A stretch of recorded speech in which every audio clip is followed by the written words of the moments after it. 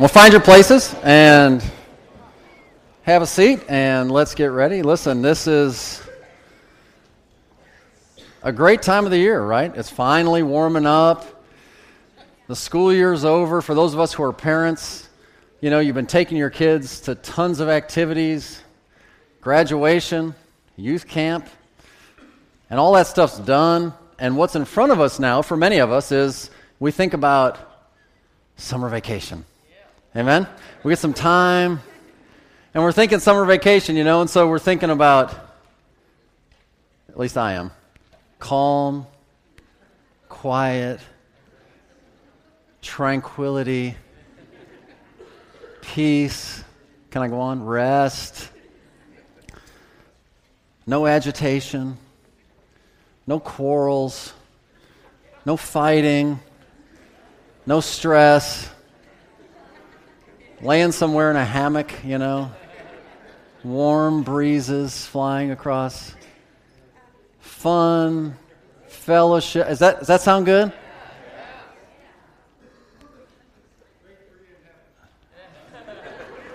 Well, we're getting there.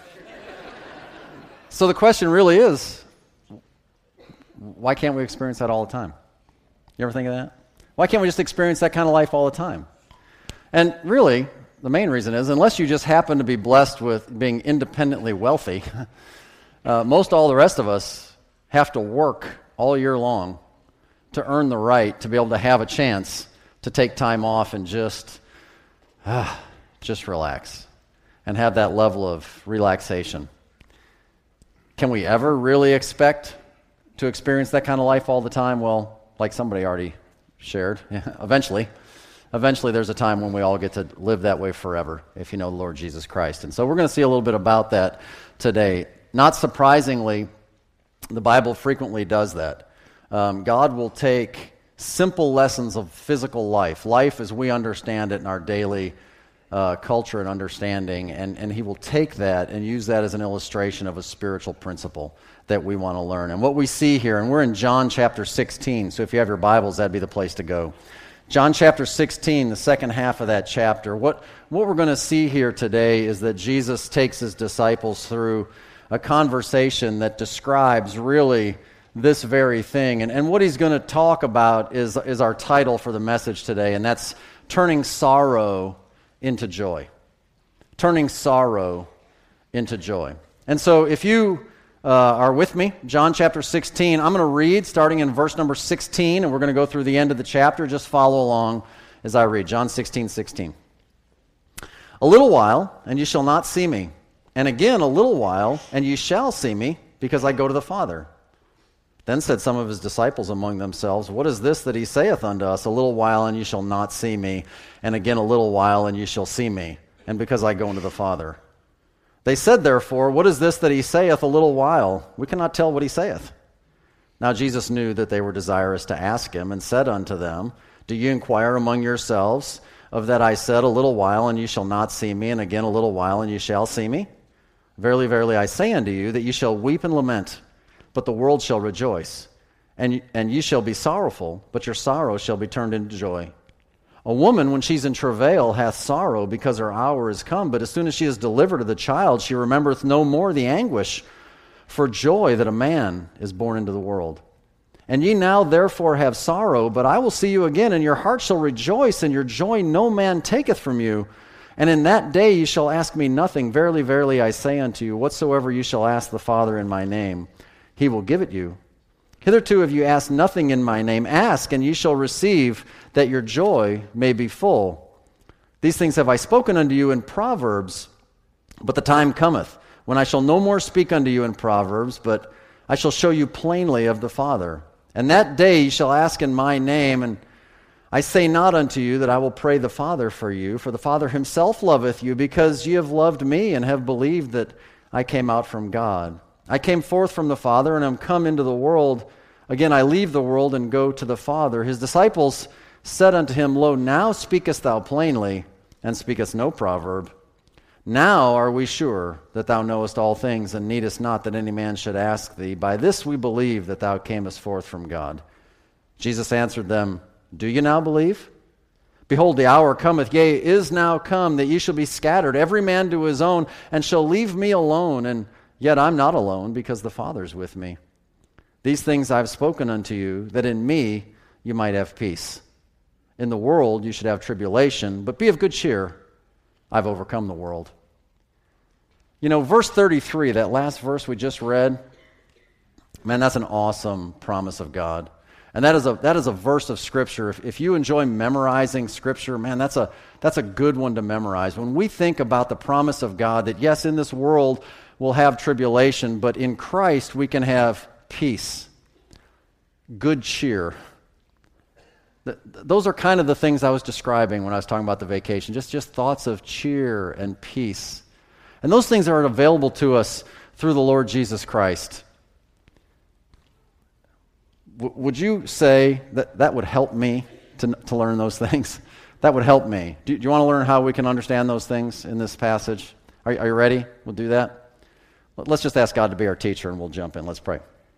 Heavenly Father, Lord, thank you for this lesson that's before us, the things that you shared with your disciples in these last moments before your crucifixion, this intimate time that you had. And Lord, we consider it an intimate time that your Holy Spirit, through the Scriptures, is going to teach to our hearts and our minds and our lives what we need to understand, so that while we're experiencing some trouble in this world, because the world has challenges, it has troubles, and we suffer at times, that we understand that we can have joy, we can have peace, we can have cheer, we can have comfort, and it all exists in you.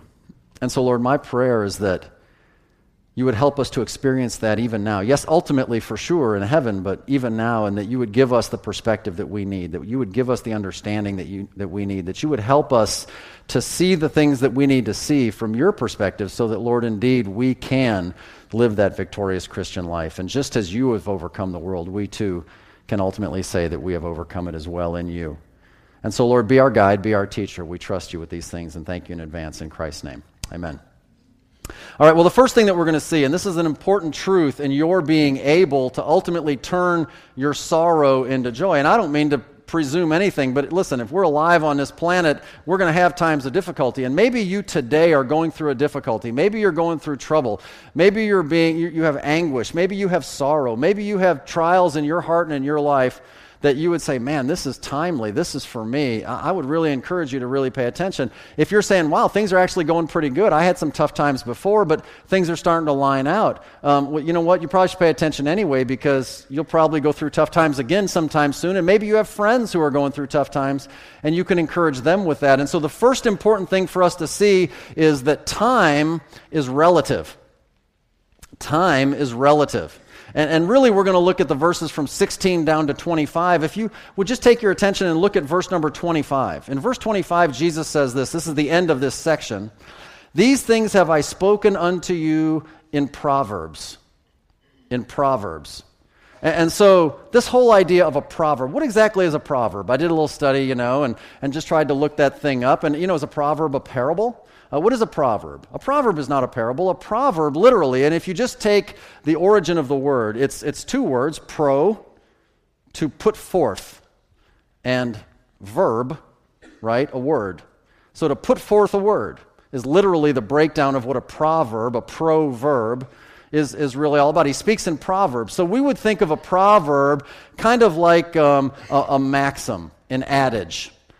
We might say that it's a short sentence that is often repeated over and over again. It becomes an expression that we refer to that carries some weight or some truth. It is some word that is put forth that immediately triggers in our mind some particular meaning.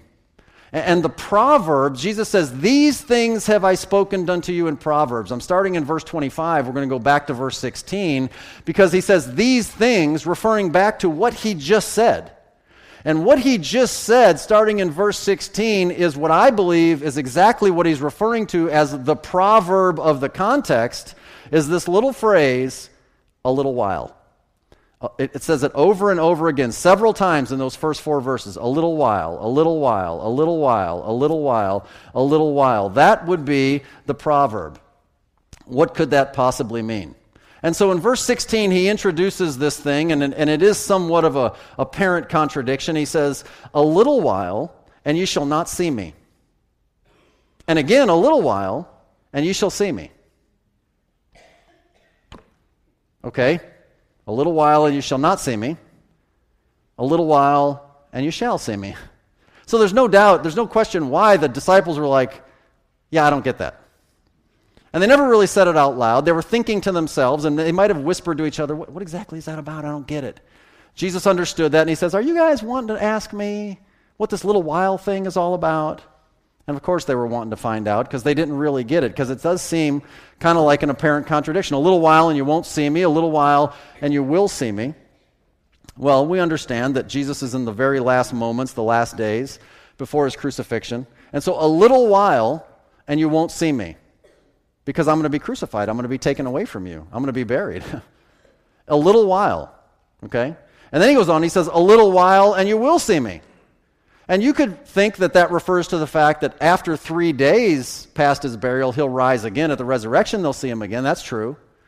And ultimately what we're going to see in the context is that really the last part, a little while and you shall see me, is going to ultimately refer to the time when he returns to set up his kingdom for 1,000 years on this planet, okay? And we'll see that as we get into it. But the thing that I want you to understand in this apparent contradiction, listen, there are no contradictions in the Word of God, but God will put something forth. He will use a proverb. He will put forth a word in such a way that may seem like it's a contradiction to get your attention.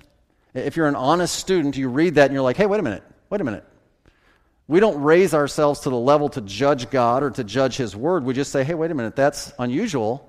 Let me try and understand what exactly he's talking about. And that's what he's trying to do. He's trying to get our attention. And really, when we understand that he uses the same exact phrase, a little while, okay, and I'm going to be gone because they're going to kill me, and a little while, potentially in a couple thousand years, I'll be with you again. The one thing we can conclude from that is that this little while is not the same as this little while.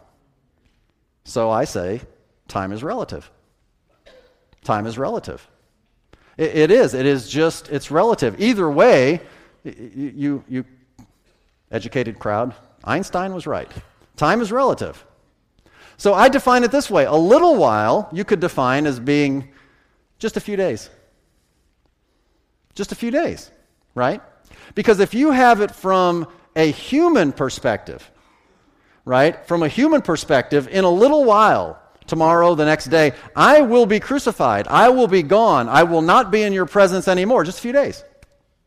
If you look at it from God's perspective, and a little while you shall see me, that's, by the way, we know now because it's been this long, and it's going to be a couple thousand years before he returns again. But 2 Peter chapter 3 and verse number 8 tells us that a day with the Lord is as 1,000 years, and 1,000 years is as a day. So really, a little while in both cases, it's just a couple days. It's just a couple days, no matter how you look at it, right? And so that's what he's saying. And depending on how you look at it, I mean, it really does show that he uses this phrase to get their attention. What he's doing is he's comparing some things that go on now with some things that are going to go on later.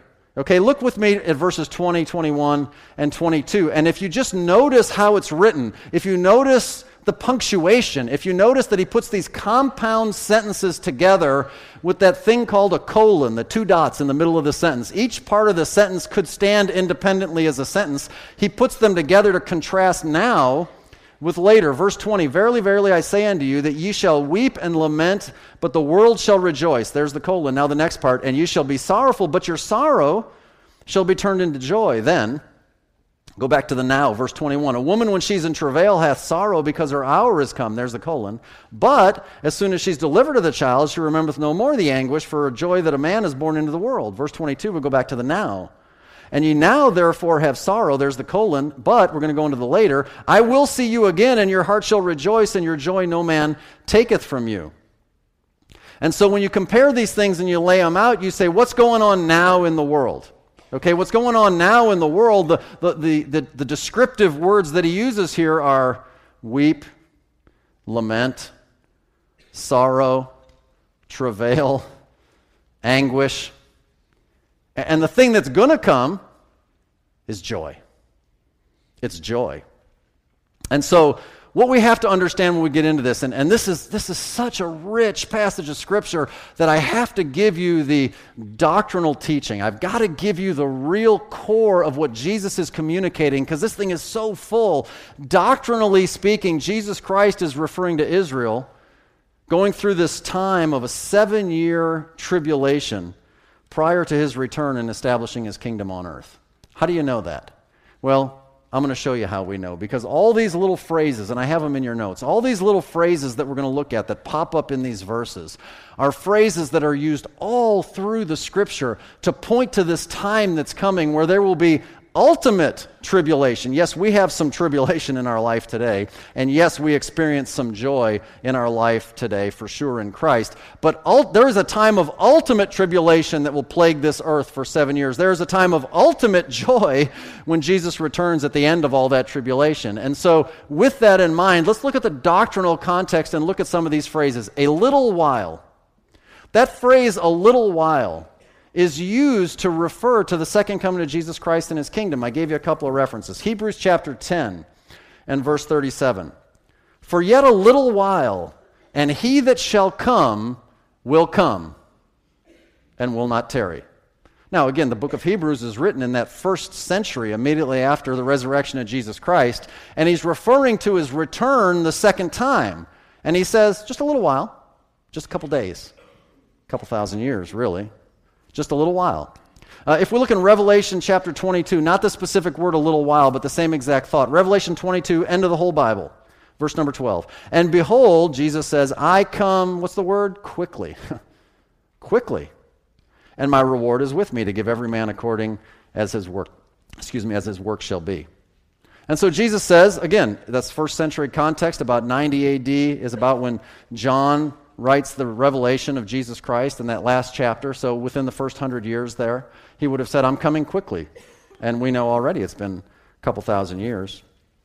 Interestingly enough, if you look in verses 16, 17, 18, 19, that phrase, a little while, happens to appear exactly 7 times in 4 verses. 7 times. Those of you who keep track of numbers and stuff in the Bible, that'll mean something to you. 7 times, a little while, a little while, a little while, a little while, a little while, a little while, a little while, 7 times referring to 7 specific years of tribulation. That comes from a prophecy in Daniel chapter 9. We don't have time to go there, where Daniel prophesies of the end, and he says that there will be 70 weeks. And literally the week is referring to a week of years. In other words, 1 week, according to Daniel's prophecy, refers to 7 years. So there will be 70 weeks of years, or in other words, 490 years, from the declaration to go and rebuild Jerusalem until the coming of Messiah the Prince. And that 70 years is broken down into 7 years plus 62 years. 70 weeks, 62 7 weeks plus 62 weeks, get my math all messed up, which is 69, plus 1 week at the end. And so he's cut off at the end of 69 weeks. Jesus Christ is crucified at the end of 69 weeks. By the way, if you go back to the time of Artaxerxes and Nehemiah, the math works out perfectly that 483 years later, Jesus Christ is crucified on Calvary. That last 1 week period, often referred to as Daniel's 70th week, the 7-year period of tribulation.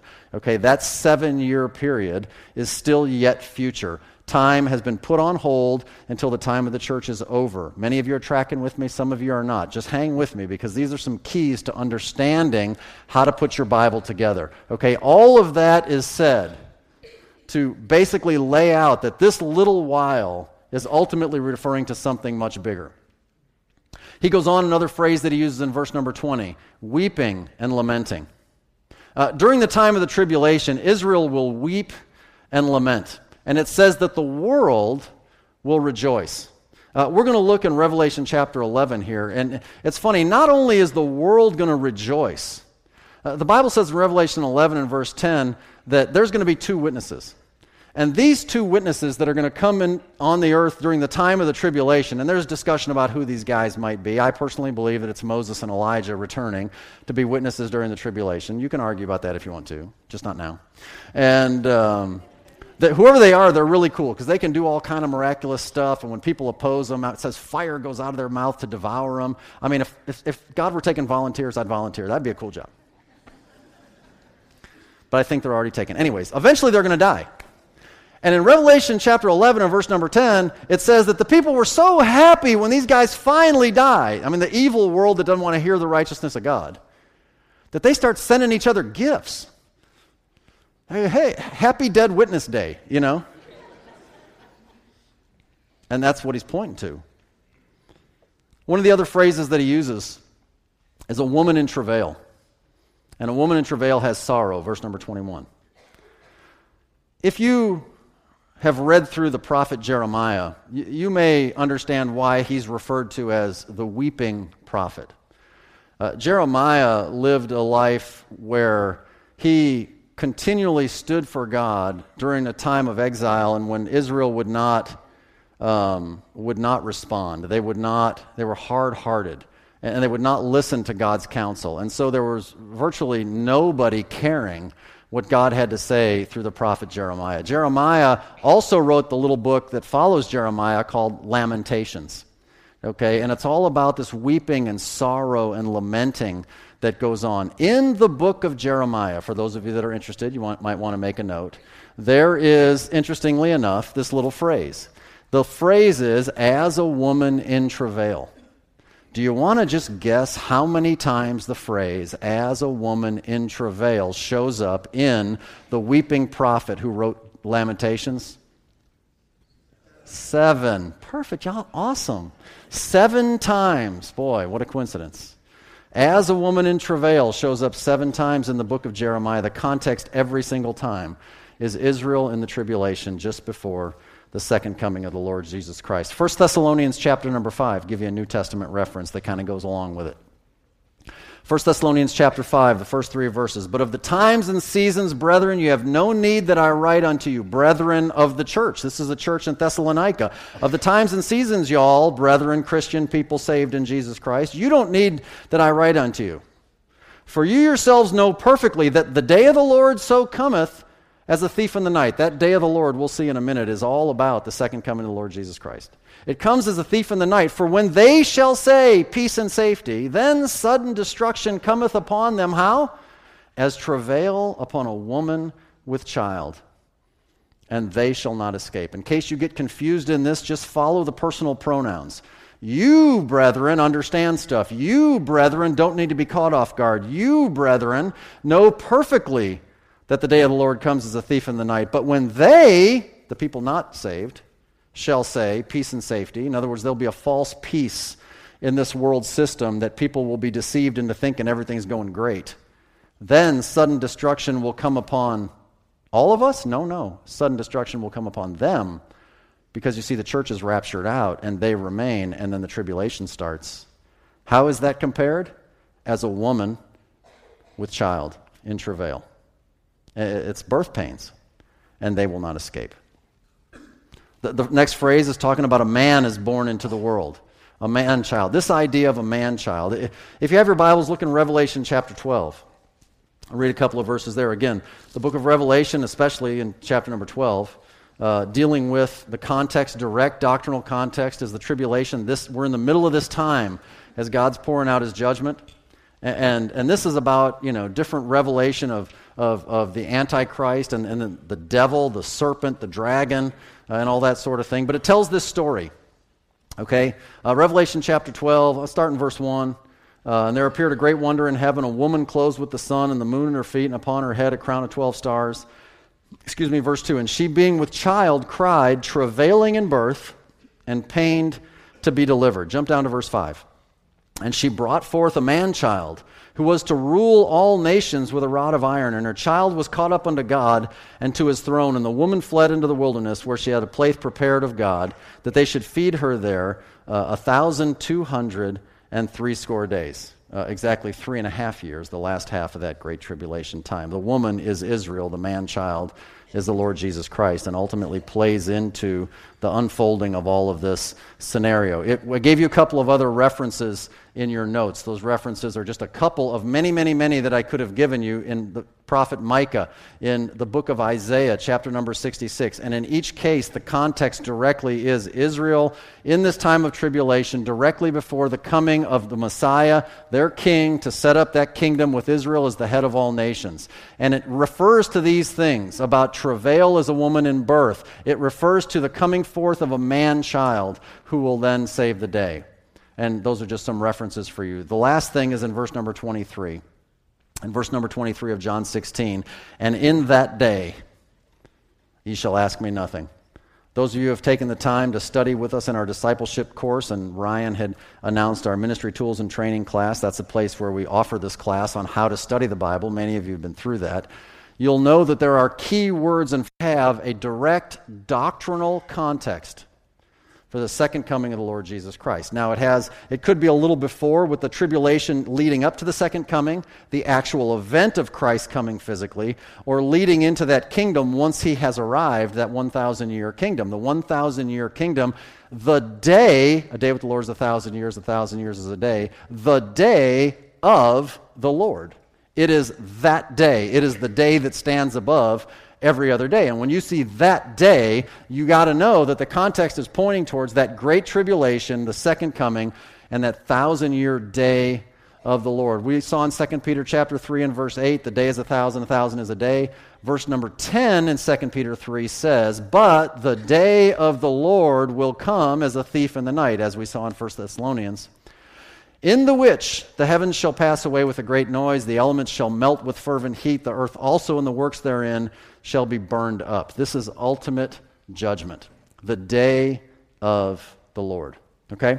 And so that's what we're seeing. This passage, this particular passage in John chapter 16 is so rich in key words and phrases to unlock the understanding of the Scripture, to give you the doctrinal context that there will be a coming, very difficult, pinnacle, ultimate tribulation experience.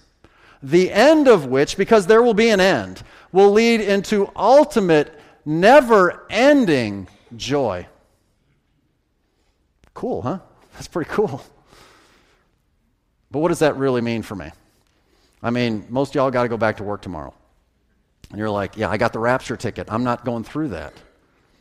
How does that help me? Well, you need a practical application, because the Scripture all has three applications. It has a historical application that they would have heard in that day, historically accurate. It has a doctrinal application, which is typically prophetic, and we saw that. But it has to have an inspirational or a practical application for my life today, because that's why the Bible was written for me. So for us, the practical application would be our time in this life is relative. And how we view it will determine how we live. In other words, once again, we kind of have this comparative thing of now versus later. And we can apply that principle, yes, the ultimate lesson of the end, but we can apply that principle in our life now. There will be sorrow, anguish, trouble, quarrels, cheating, and whatnot going on in our lives today, but understand that all of those things are just temporary. They just are going to go on in your life for a little while. Just a little while.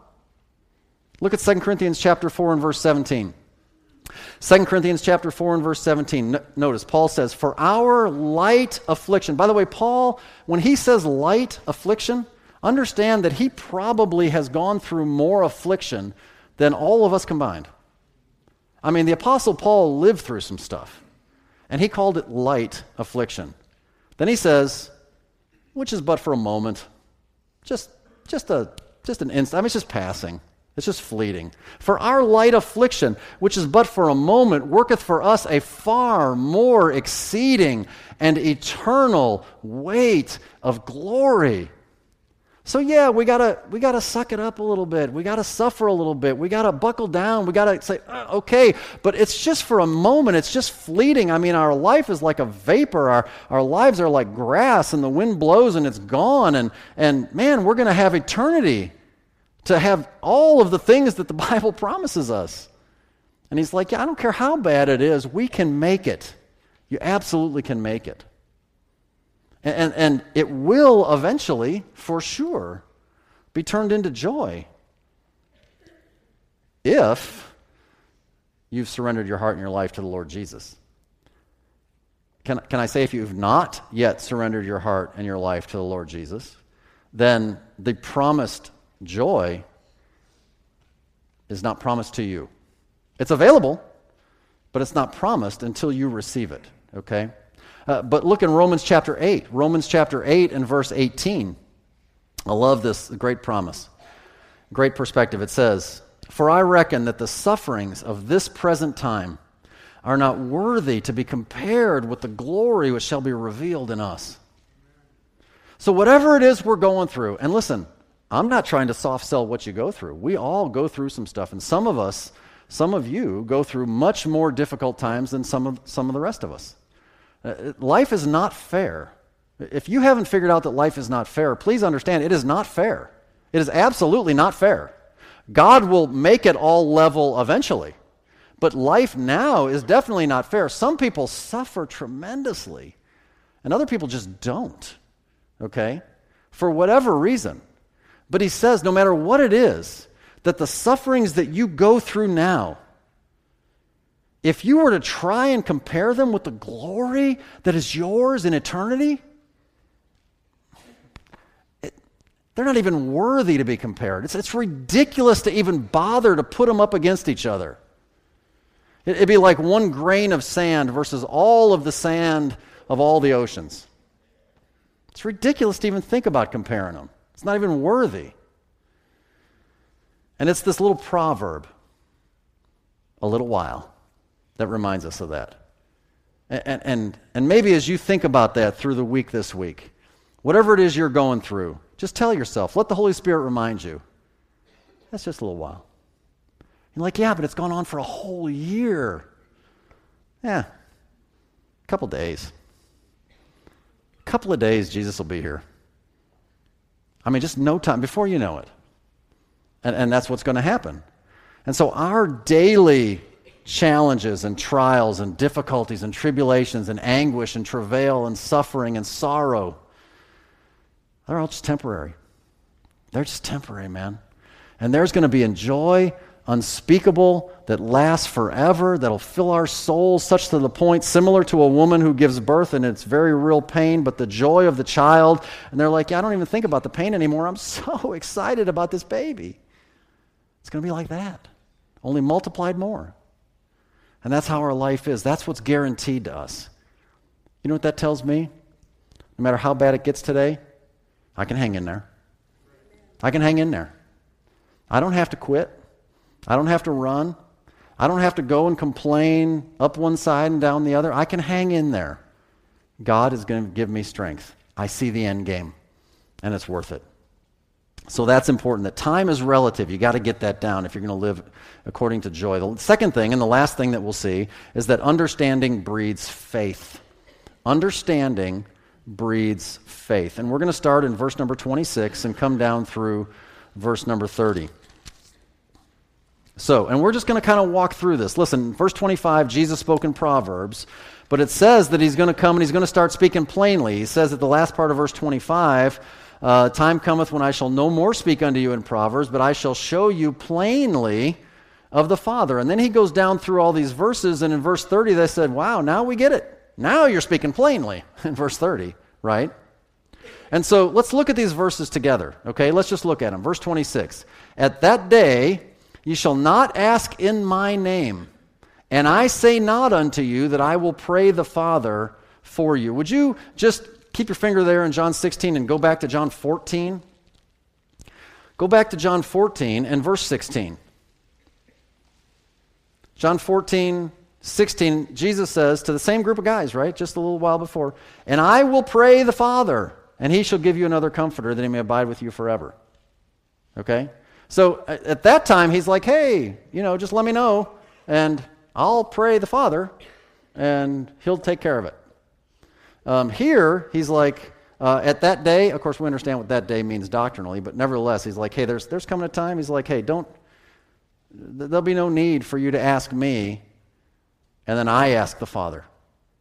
There's no need for that because you won't need for me to intercede for you anymore. Because at that day, when understanding the doctrinal context now of that day, that's why we did that study, you'll be glorified. And when you're glorified, you get, by the way, y'all who are young, you don't appreciate this near as much as old folks do. You get a new body that don't hurt no more, and you don't need glass, everything works. And you're just, happy, and you can eat like crazy and not get fat. It's just the greatest thing in the world. You get a glorified body, no sin, zero, no devil, no fighting. It's just, let's get biblical for a second. Like Jesus. A glorified Son of God. You know what you don't need? Glorified, perfect, sinless Son of God? An intercessor for the Father. That's what you don't need. That's important to know that. It's important to know that. Verse 27, because it rolls right into the next verse, of course. For the Father himself loveth you, because you've loved me and have believed that I've come out from God. In other words, you don't need me to intercede for you at that day. Why? Because you've got your own relationship with the Father. You go right to the Father. You're a son of God. I'm a son of God. Okay? You go right to the Father yourself. Verse number 28, I came forth from the Father and have come unto the world. Again, I leave the world and go to the Father. So in verse number 28, he just he explains his journey. My time with you here and he's said it several times over and over again in the history of this gospel, but they never really got it. And once again, he says to them, look, the time that I'm here with you, y'all, you understand, I came from the Father. I'm here with you for a while. I'm going to die, and I'm going to return to the Father. So he kind of, in explaining his existence and his journey and his purpose here on earth, what he does is he really reinforces his identity, that he is more than just a man. He reinforces the fact that he truly is God the Son. And as a result, in verse 29, his disciples get it. They say unto him, Lo, now speakest thou plainly, and speakest no proverb. It's almost like I could hear him saying, finally, now I get it, And he just, pulls back the curtains and he says, this is what it's all about, guys. And they're like, I'm with you. I'm tracking. And so then in verse number 30, and this is really why I landed with this whole idea of understanding, breeding faith, because in verse 30, they say this, now are we sure that thou knowest all things, and needest not that any man should ask thee. By this we believe that thou camest forth from God. Now we're sure. We understand. By this understanding, we believe. Understanding breeds faith. Listen, y'all. Some people are more given to book study than other people. I get it. Some people just enjoy digging and reading and cross-referencing and studying, and that's a cool thing. Some people not so much, and that's fine. But however you receive information, certainly about God, can I encourage you really, don't forsake that, man. Don't just say, well, I'm just kind of a people person, I'm not really a bookworm, so I'm not really into that study thing. Because you need to understand some things in order to really have faith. The Bible says in the book of Hebrews, chapter number 11, verse 6, it says that without faith, it's impossible for us to please God. We have to have faith, and we really have a hard time having faith if we're not really sure of what's going on. The only way we can be sure of anything is that God has revealed it to us, and He's revealed it to us in His Word, and He, through His Spirit, guides us into all truth. We saw that last week, and so He gives us this understanding of His will, and we heard this morning about young people surrendering their lives to Jesus. Why? Because during this week of camp, they finally understood who they are and who God is and what's missing. So they put their faith and trust in Jesus. It comes as a result of understanding things right. And they believe in His deity. They understand who He is. They know who He is. So what about you? Do you understand all that Jesus Christ has done for you? Now, all. Do you understand much of what Jesus Christ has done for you? Do you understand the big points? Do you understand the things that are very clearly revealed in the Scriptures? Listen, understanding is critically important. If you want to experience peace and joy in your life, even now, Romans 5:8 tells us that while we were yet sinners, Christ died for us. He loved you so much, friends, that even as an ungodly, sinful enemy of God, he still laid down his life for you.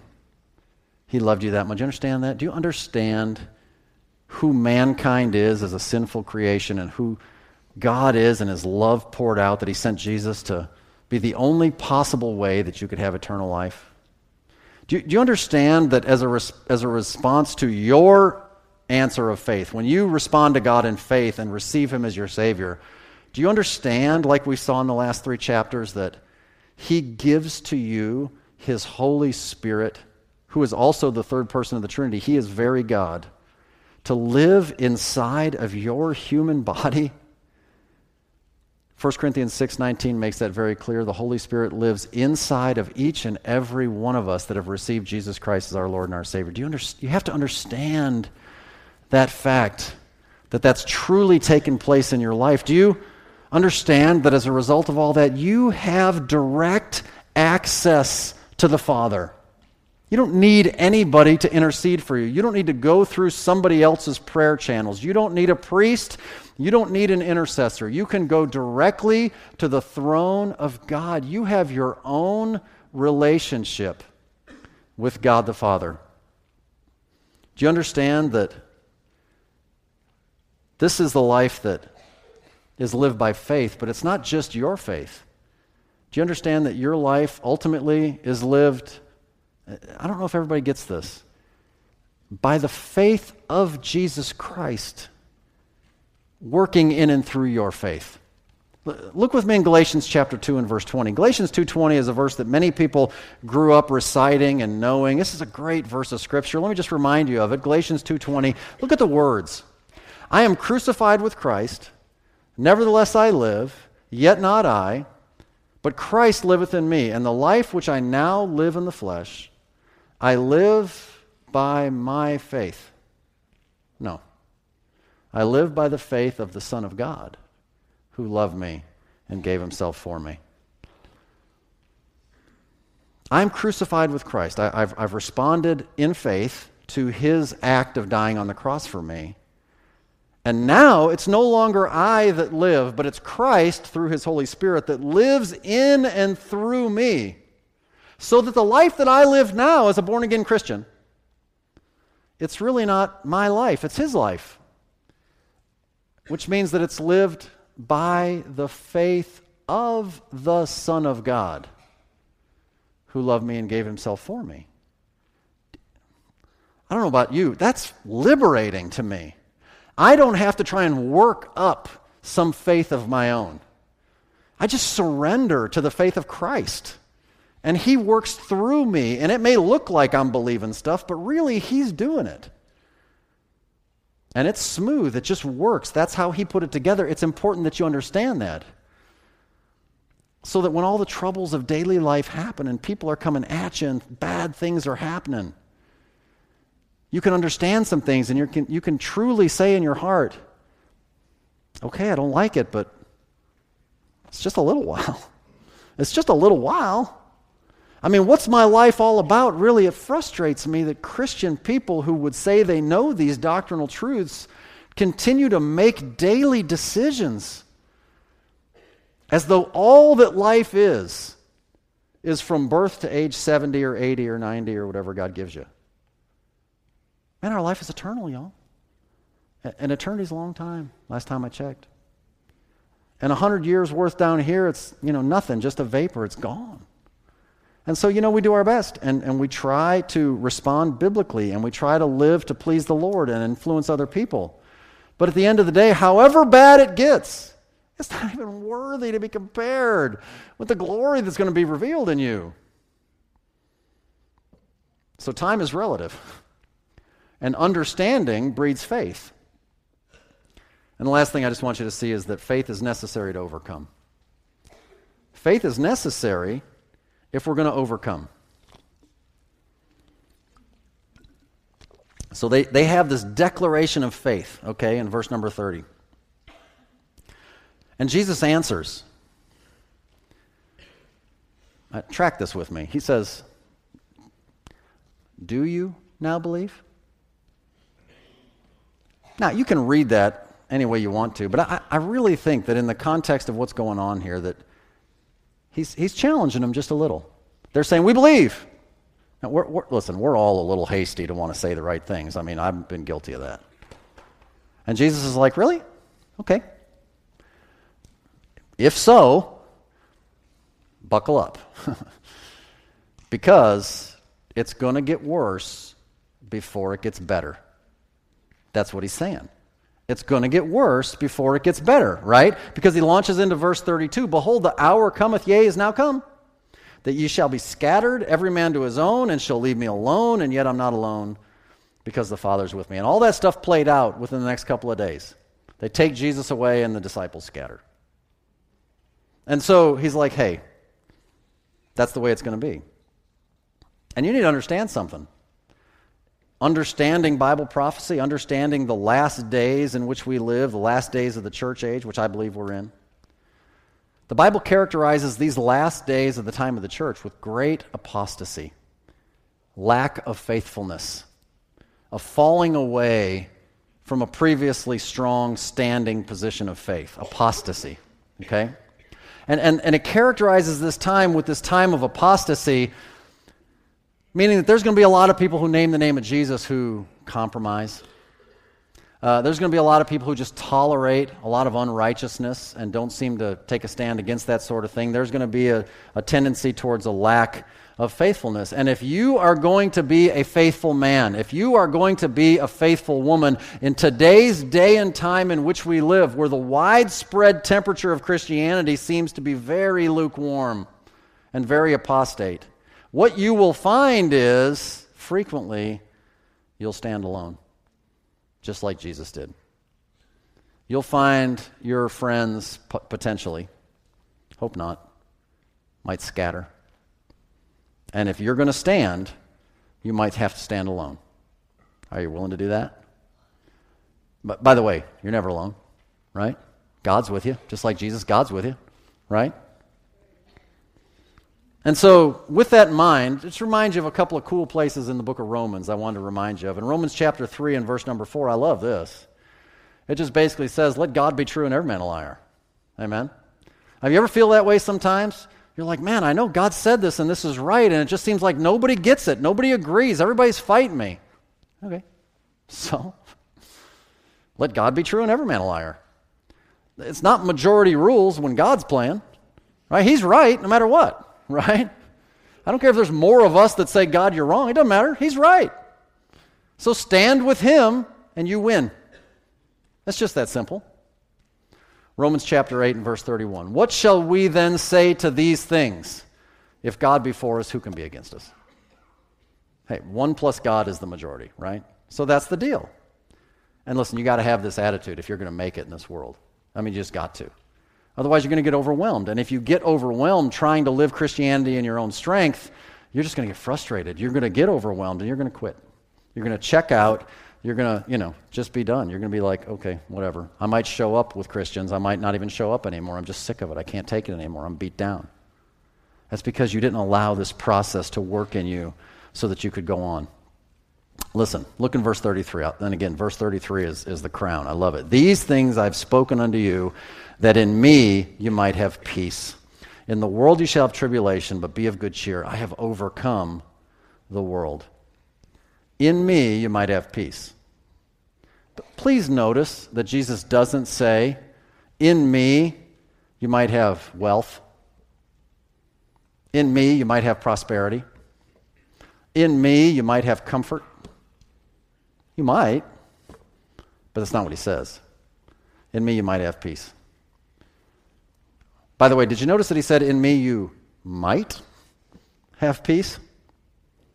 Meaning it's available to you, but it's only put into action when you believe it, right? You have to act, you have to trust, you have to behave in such a way that shows that you believe it, and if you believe it, then indeed it will work. He says, in me you might have peace, so that the peace exists, friends, in the person of the Lord Jesus Christ. The peace does not exist in your personal wealth portfolio. The peace does not exist in your circle of friends, and you might have great wealth and you might have great friends. The peace exists only in the person of the Lord Jesus Christ. That's where it exists. And so if you abide there, then you will experience that peace as well. In the world you have tribulation, but he says, be of good cheer, I have overcome the world. And if you are in Christ and he has overcome the world, you can also overcome the pressures of this world. 1 John chapter 4 and verse number 4. Notice this. Ye are of God, little children, and have overcome them, because greater is he that is in you, finish it with me, than he that is in the world. Amen? Greater is he that's in you than he that's in the world. Why in the world would anybody want to say, I can't take it anymore, I quit? Wow. I mean, you got Jesus in you, man. There's no losing, okay? It's done. And he has overcome, and you can overcome. 1 John chapter 5 and verse number 4. For whatsoever is born of God overcometh the world, and this is the victory that overcometh the world. What? Even our faith. So when we walk by faith in Christ, with him, obeying his principles, understanding what he said, and putting these things into practice, then our life is the life of an overcomer. Yes, ultimately we overcome. Yes, we have our ticket for heaven. If you're saved, you're eternally secure. Yes, you will go, even if you live a scared, tremoring lifestyle all the way there. You will ultimately make it, but you can live this life today as an overcomer. I'm going to finish with a reference to a passage of Scripture that's 2 whole chapters. We're not going to get into it deep. I just want to refer your mind to Revelation chapter 2 and Revelation chapter 3. Please look there with me.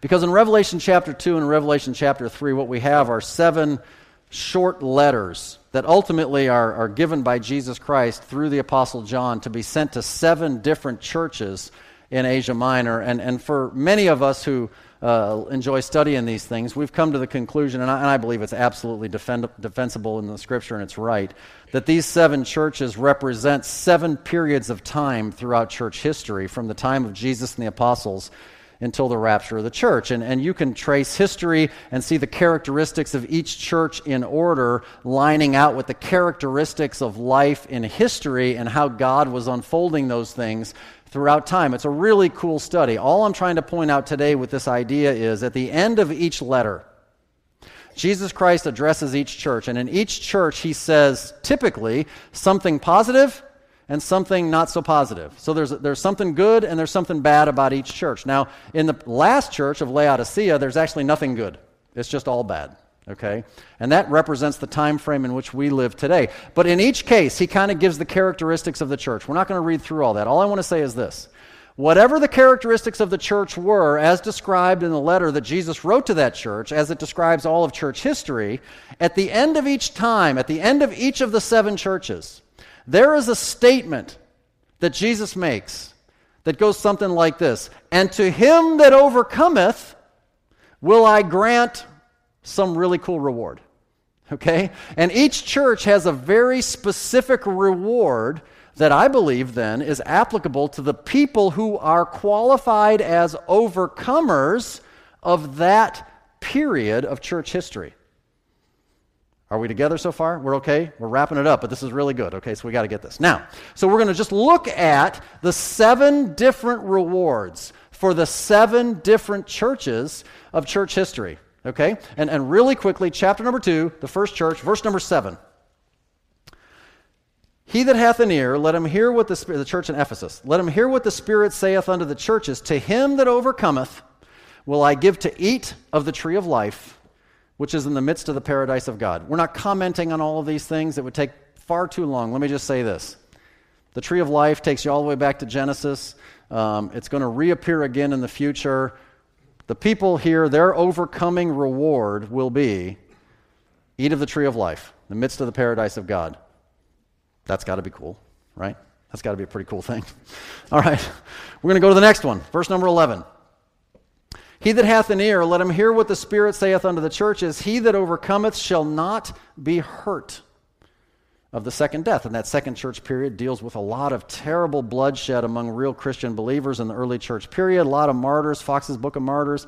I mean, terrible things that happened. And maybe the greatest reward of all for people of that time would be no more pain, no hurting anymore. It's done. So that's got to be just an awesome reward for those people. We'll go down to the next one, verse 17. He that hath an ear, let him hear what the Spirit saith unto the churches. To him that overcometh will I give to eat of the hidden manna, and will give him a white stone, and the stone a new name written, which no man knoweth, saying he that receiveth it. Okay, there's some really cool Bible study about the manna, and some Bible study about the stone. Let me just say, to those of us who read it quickly, we think, great. That's got to be awesome stone. I bet it would look cool. I'm sure it has more meaning than that. A little vague. Okay, whatever it is. Next one, verse 26. He that overcometh and keepeth my works unto the end, to him will I give power over the nations, and he shall rule them with a rod of iron, as the vessels of the potter shall be broken into shivers, even I received of my Father. So this idea of ruling over the nations, a level of reward and responsibility in his ultimate kingdom, and that's a cool reward as a result of being an overcomer. We're going to go into chapter number 3. We're going to look in verse number 5. He that overcometh, the same shall be clothed in white raiment. I will not blot out his name out of the book of life, but I will confess his name before my Father and before his angels. So there is a reassurance of eternal security. There's nothing that will take your name out of the book of life, and I will give you new clothes, the idea being the white raiment, the righteousness of the saints. And there's a lot of cool stuff behind all this stuff. I know I was kind of making a joke about the white stone thing, but it's all good. Verse number 12, church in Philadelphia. Him that overcometh will I make a pillar in the temple of my God, and he shall go no more out. And I will write upon him the name of my God and the name of the city of my God, which is New Jerusalem, which cometh out of heaven from my God, and I will write upon him my new name. And so Philadelphia is the church, by the way, that has only good things and no bad things.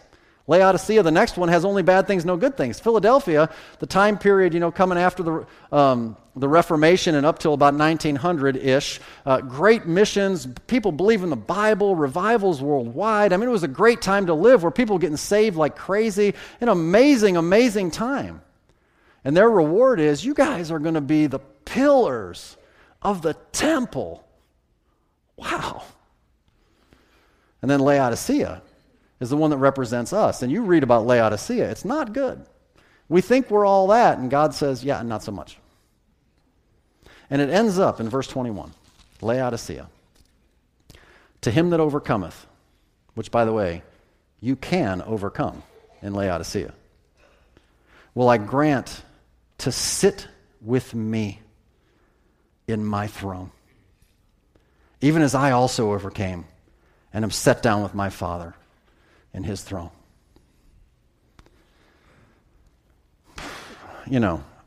I don't want to be presumptuous. I do not want to be irreverent.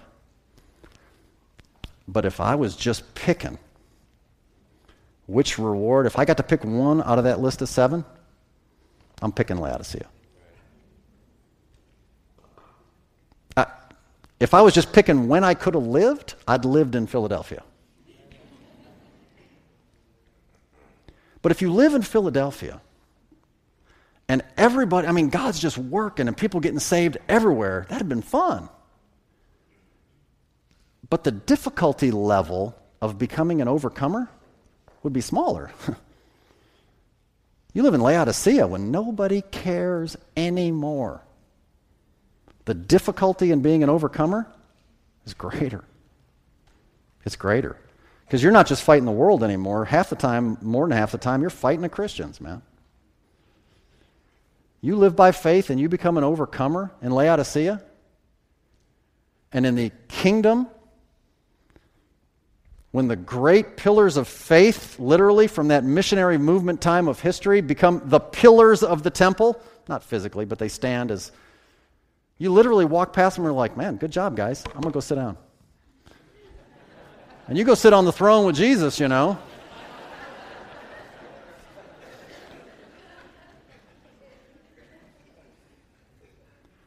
Listen, today was Bible study day, okay? I get it. And maybe you couldn't track with every bit of it, and a lot of you can, I know. But you know what? Understanding breeds faith, y'all. And the more you can understand about what the Bible says and what it has for you, the less you care about the little squabbles that go on. The less you care, man. Let it go and live for Christ. That's what it's all about. You can overcome now. And in me, you can have peace. Be of good cheer. I've overcome the world. Psalm 30, I left with you that. We're wrapping up with this. For his anger endureth but a moment. In his favor is life. Weeping may endure for a night, but joy cometh in the morning. Listen, can I just encourage you? Be smart. Plan ahead. If you're smart in this life, you'll plan ahead for retirement, savings, and all that. That's smart. Eternally speaking, are you planning ahead? First off, do you have your ticket? Are you saved? Do you know Jesus? But for many of you that would say, yeah, for sure. I know I'm saved. Are you overcoming? Or are you allowing the circumstances to so beat you down that you're just not effective anymore? Today, I believe the Lord is trying to scream at us all, man, you can do it. Don't quit. Hang in there. Jump back in. Today is as good a day as any, man. Just come on back home and let's do this together and have fun doing it. I want to be an overcomer in Laodicea, not just for the selfish reward thing. That's true too. I just want to tick off the devil. That's just what I want to do. And I say, let's do it together. Let's pray together. Let me ask you a question. Everybody shut your eyes and bow your head. Listen, we just want to just ask you a question. We're going to pray. Would you say, honestly, nobody's looking around. I just want to ask you something. Would you honestly say today, I'm hurting. Life's been rough, man. It's just been beating me up and I'm tired of it. I've been through some sorrow. I've been through some hardship. I've been through some pain. I've been through some trials. It's just been hard on me. And I just appreciate it if you pray for me. Nobody's looking around, but I'll pray for you. If you just honestly raise your hand and say, I've been hurting, man. I've been hurting. Y'all, don't look around, but if you did look around, you'd see hands all over this house. God bless you. Amen. You know, would you say that in the midst of all your trials that you really do experience the peace of God? Maybe you do, and maybe you don't. And if you don't, maybe today's the day you say, you know what, similar to, we talked about youth camp, white flag, a flag of surrender. Maybe it's your time just to surrender. And maybe you're here and you're like, you know what, I'm not sure I'm saved. I'm just not sure. I've been in church, but I don't know if I die to have a home in heaven. I want to be. I want to pray for you too. If you just honestly say, I'm not sure I'm saved, please just pray for me. Would you just raise your hand just so I can know? Is there anybody like that? Amen. I see somebody upstairs and downstairs and over here with the kids too. God bless you guys. Thanks. You can put your hands down. Let's pray. Heavenly Father, Lord,